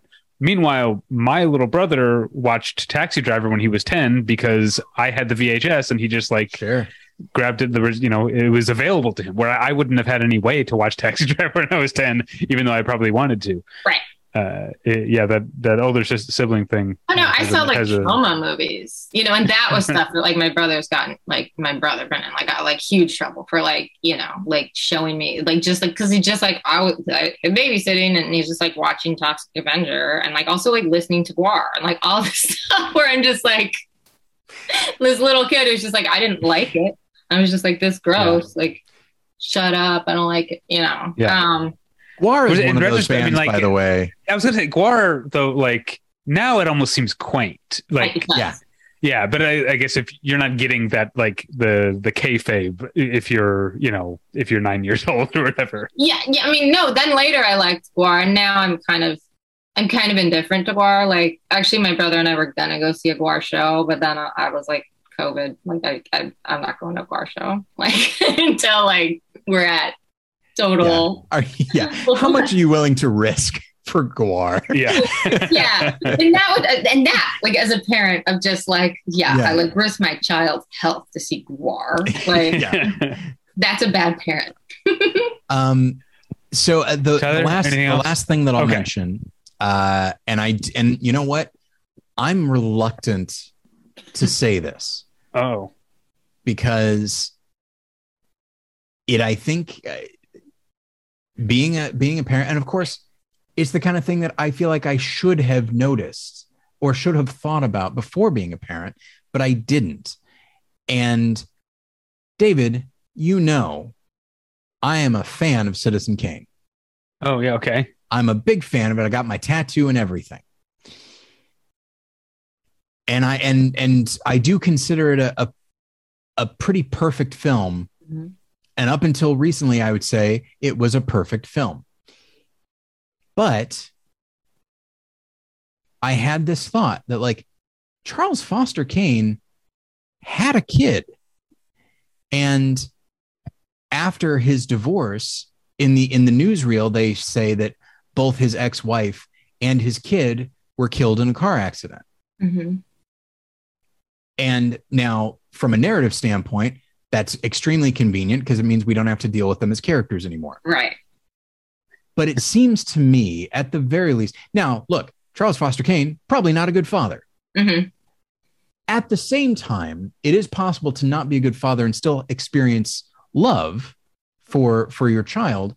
Yeah. And I do feel like there should have been, either in his performance or in just something in the script from Kane's point of view about the loss of his child. Mm-hmm. Because it's something, it didn't even occur to me, but it's just like, you know, I tend to think about my life as like, when I was 20, my father passed away, and that was 20 years ago now. So I do tend to think of like before and after this thing. Yeah. And, you know, and that's a situation. It's like, I mean, he died young, but not to get like morbid or anything like this, but like your parents are supposed to die before you. Yeah. Yeah. So like he died young, but the order's still right. You are not supposed to outlive your kids. Yeah. And so I think in terms of like, if I'm thinking of a before and after with my own father's death, how much more would that be the case with your child's death, even if you are a fairly negligent father? Yeah. And you really, I would say that for the most part, Citizen Kane as a film is fairly emotionally cold, but the characters themselves still experience emotion. Mm-hmm. But in this instance, I do feel like it might be a mark against the film that Wells never really does much with the character of Kane's fatherhood. By this time, Wells, who is only 25, but he himself was a father, by all accounts, not a good father, but he still had a love for his children. And I feel like had he been a little bit more tuned into the idea of Kane as a fully fledged character, I think there would have been a little bit, just at the very least, just like a little nod to what he had lost. Yeah. And I don't know. So like, it kills me to say anything against Citizen Kane. But it's bad now. You heard it from Tyler. Citizen horrible, Kane, bad obviously. movie now. Jaws unwatchable and Kane piece of shit. Well, Jaws is just like really sad. Yeah, like, it's a real downer, that Jaws now. But yeah, so this is a very clear instance. And again, I probably should have realized it before I was a father, but I didn't. It took having kids and recognizing what their absence would do to me. But then for me to realize this about Citizen Kane. But then I really think that like there are people that are parents, and I feel like I've kind of jokingly said like, oh, that's bad parents. And like, I don't, it's like people have different methods of parenting and whatever. But like, I do feel like there are people that have children and probably didn't want to and aren't like, and don't feel the connection. Like in Kane, is one of those characters. And I think about a movie like The Lost Daughter from last year, and like how I thought it was a really good movie. I love Olivia Colman, and anything she does, I'm just like, oh God. And I also really love Jessie Buckley. Yeah. And her performance, but it's like, I cannot relate to that mother. Like, that is not my experience. Like, and so like seeing it, it's just like, oh, that's gut wrenching. But then it's like, I know that there are people, and they're not bad people. There are women who have kids that just don't feel connected and just don't want that life and have that life. And like, that's such a gut wrenching thing because obviously like, and it's like a thing that like is very controversial to talk about because like there's so many people that like want to have kids and can't, and like, so when people are parents and don't want to be, but it's just like, there are some people that just aren't cut out for it. And that like, but then our parents, there's also obviously like people, like I have so many friends that I'm like, they would be the best parents, like, I think David, you'd be a great parent, you know what I mean? But it's just, but it's like people don't want to, and that's totally respect that. And it's like, it's such a thing. And I think, and like generationally, Citizen Kane, I think that like, there was just that thing of like men completely disregarding their children. Sure. Like, or not being tuned into his own feelings and not being expressive. Right. That is also possible. Yeah. Yeah. Can I ask, Susan, are you watching, or have you watched My Brilliant Friend on HBO? No, I haven't watched that yet. No. So that's a series that's also like Lost Daughter, based on books by Elena Ferrante. Oh, and cool. in this most recent third season that just ended, the same thing happens. A mother abandons her two daughters to go off with another man. The same thing that happened in The Lost Daughter. Now, Elena Ferrante is like a pseudonym. We don't know who she is. Right. But like, it's got me wondering, like, is this something that she did or like experienced? It's like, why does this keep coming up in her work? But anyway, My Brilliant Friend is great, by the way. Yeah, I've heard really good things. But no, it is such a, because it's like, if a male character abandons his children, it's like he's a bad dude, but he can be redeemable, right? It's like, because I feel like that's so much in life. Like, you'll meet people who, like, oh, I had a kid when I was 22 and, but I was still partying, but now she's 22 and she's real cool, like of dudes who are like, were like deadbeat dads, but like got their shit together and have like another family or whatever, or like good dads to them. Like, but I feel like if women do that, it's just like unforgivable. And it's just like, it's like, just, so it's like, I mean, and so I think it's so good to like portray that in a human way. Yeah, it makes for good drama. It makes for really good drama. And it's like, but it's like, and some people are just cold, you know? And like, to me, that's weird. To me, that's like, to ever pick a dude over your kids would be nuts, right? But that's me. I don't know, you know? I'm a better person. I'm just kidding. I will say, one thing that I feel like in the last, I mean, at this point, probably 30 or 40 years, there has been a shift in regards to like male characters and their relationship to work versus family. Yeah. And it is this idea of, if you're a dad and you find your identity even vaguely in work, you're a bad dad. Right. Like, and you're a bad husband. Mm-hmm. And so I do think that, so I think there's also, it allows for a potential redemptive arc, but I do think that there's this idea that like family should be everything. Right. And there's a line, God help me, there's a line in the movie Hook. And of course, being a dad has helped me to understand a lot of Spielberg's work, because he deals with father issues all over the place. Yeah. But there's a line in Hook where, in retrospect, it gets me. Not a good movie, but where Captain Hook is talking to Peter Pan, and he says, this is all a dream, right? Tomorrow you'll wake up and you'll be Peter Banning, a something-year-old man who drinks too much and runs and hides from his wife and children. I've been talking about this in therapy, by the way. God. I know the drill with my work. And because of that, I find my work tremendously comforting. I don't know what to expect with my kids, because just when you kind of have it worked out, they change. Mm-hmm. And so while I absolutely adore my kids, and if push comes to shove, I'd say I like them more than my work, but I definitely understand the idea of work being a refuge. And so that line, runs and hides from his wife and children, it's something that I never understood when I was younger, certainly when I was 9 and saw the movie, but I never really understood. And now I tend to feel a certain degree of guilt just by I don't think that I run and hide from my wife and children, but just emotionally, I know that like sometimes I go to work and I feel like, okay, I know what I'm lecturing about. I know what I'm doing. Here we go. And so that idea of running and hiding and work becoming a priority because it's what you know, and where you feel confident, that really speaks to me, and that really gets to me. And so I do feel like, and as a result, because of what I think movies have been saying, increasingly for the last few decades, trying to move away from the Don Draper type into like a man who's more engaged with his family, I definitely feel very guilty when I take comfort in work.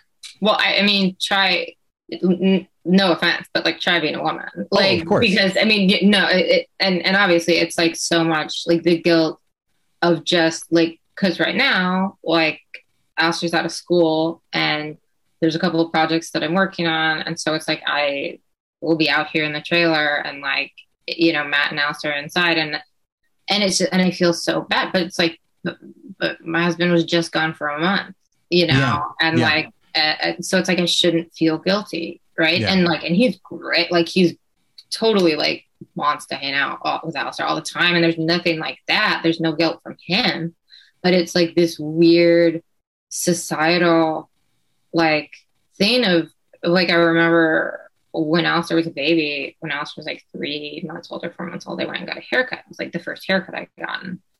And I was like, yeah, like I had like a 4-month-old, and she was like, oh, aren't you sad to be away from your baby? And I was like, have you ever had a haircut? Like, this is like an hour. Like, what are you talking? And then she made me feel like shit. Like, just like, like, and I don't think she meant to, but then I was like, what should I be like Oh, absolutely. All the time. Cause I was with baby all the time, you know? And like, and I remember like Matt went and did like a stand-up gig at a college, like when Alistair was like 2 weeks old. And like a friend came and stayed with us and stuff so that he could go or stayed with me and Alistair.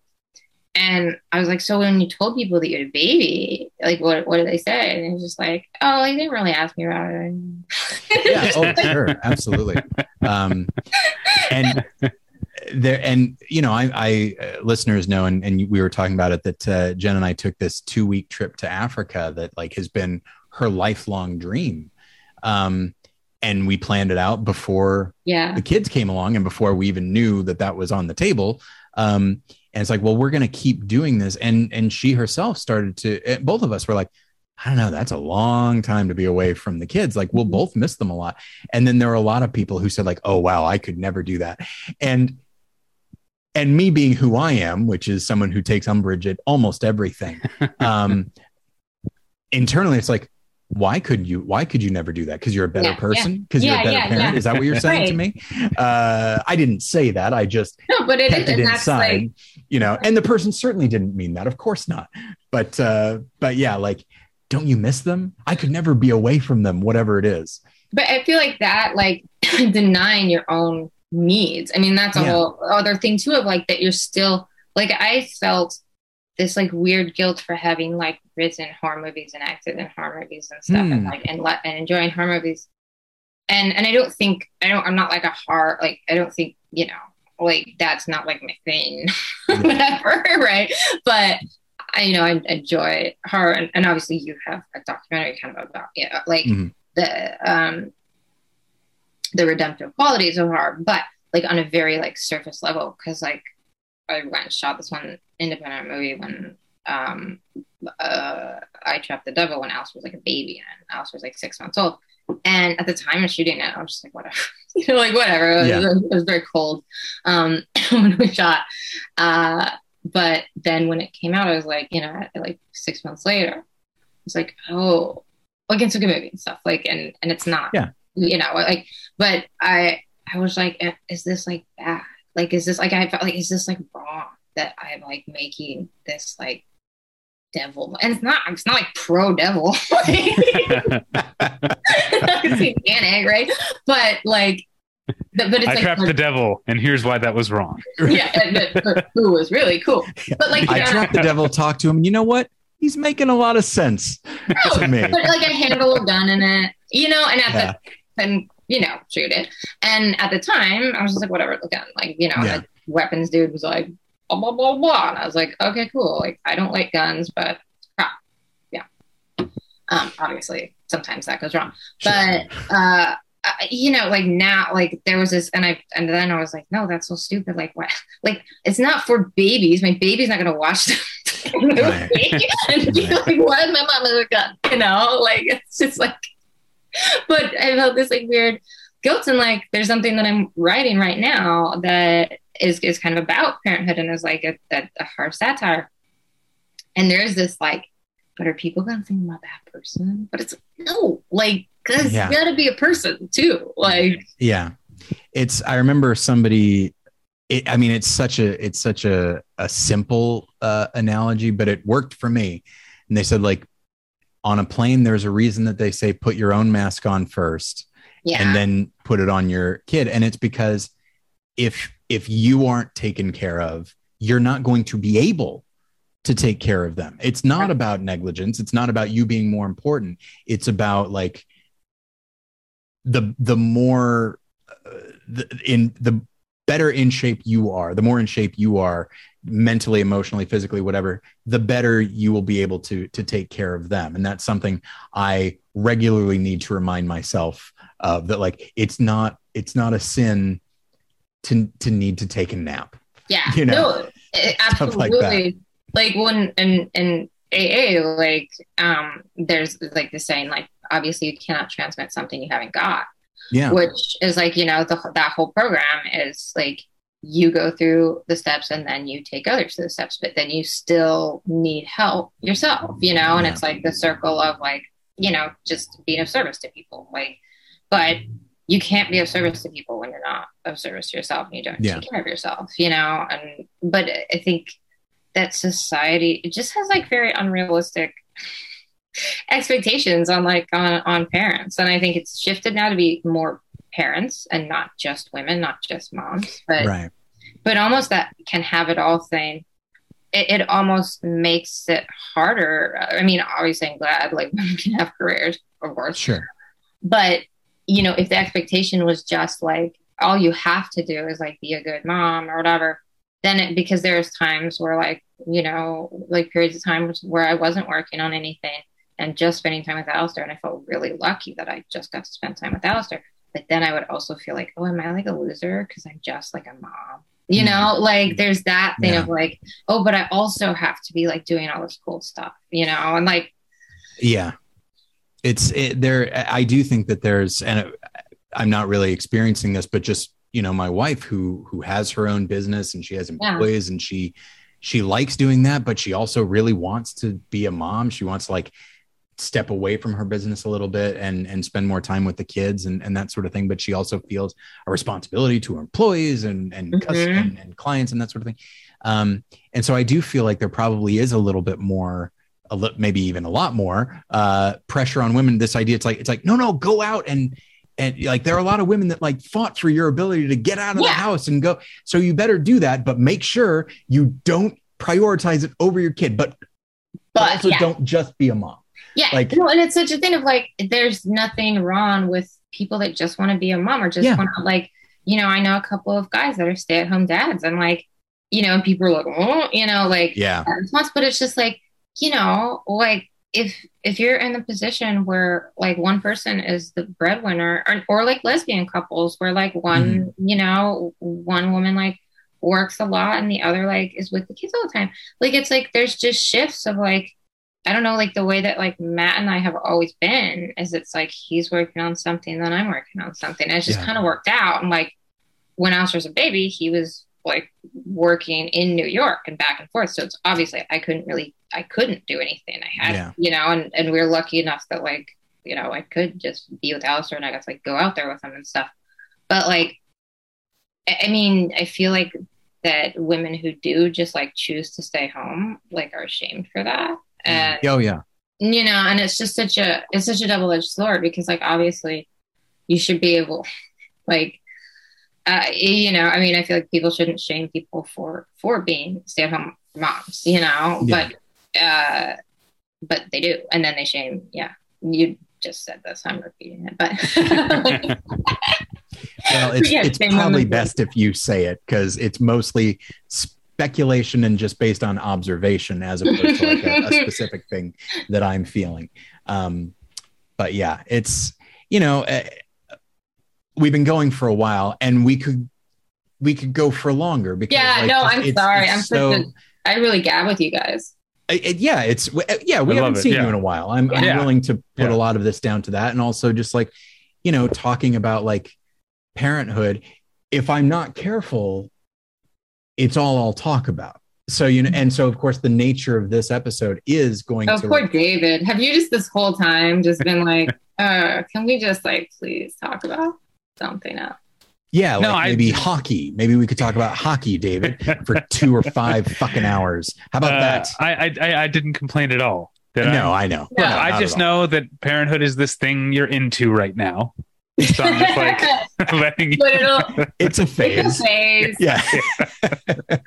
That is the weird thing, though. It's like when you realize, like my cats are old. They're old cats now, right? Like they're 15 and 13, and like.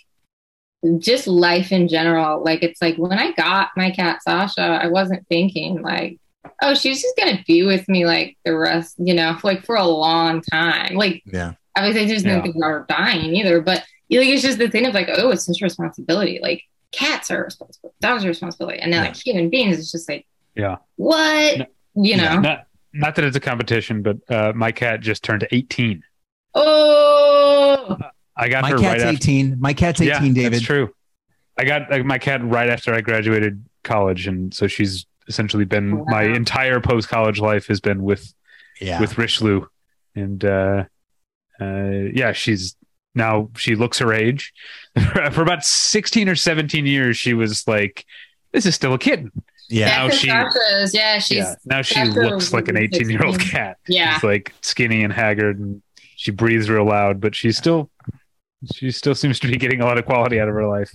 I feel so bad for Charlie. Like, I genuinely feel guilty for Charlie. They're just like, man, when you get to be an old cat, the last thing you want are two little kids running around trying to pet you.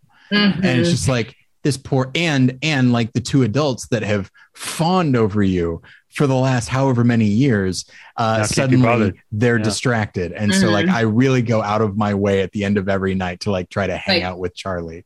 And nice.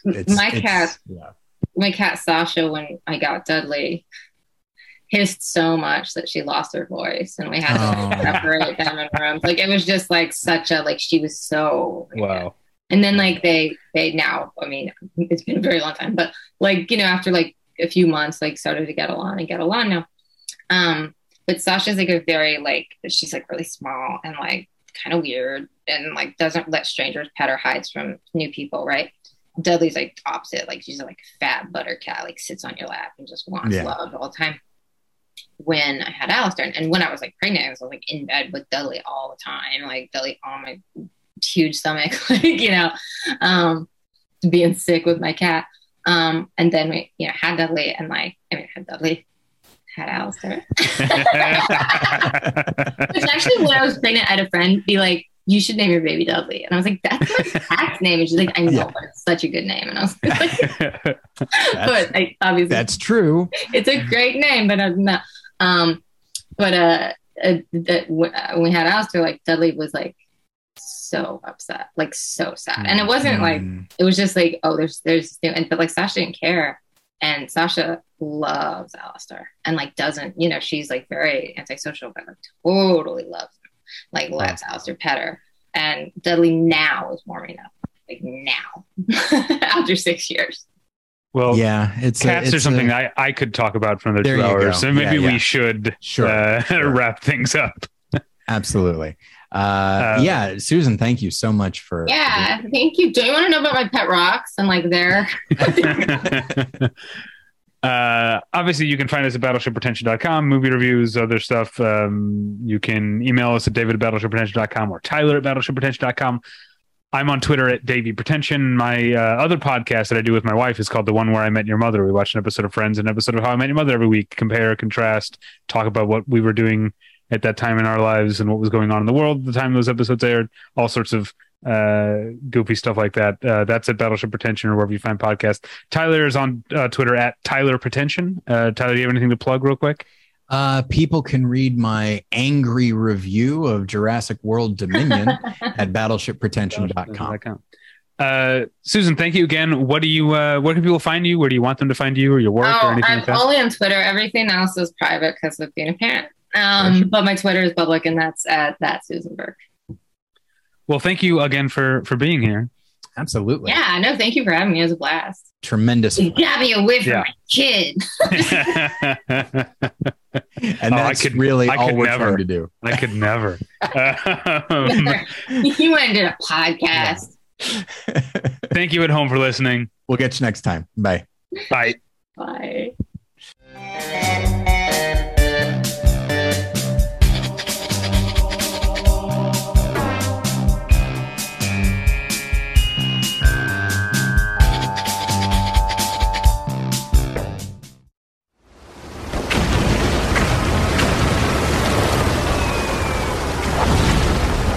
This program is a proud member of the Battleship Pretension Fleet.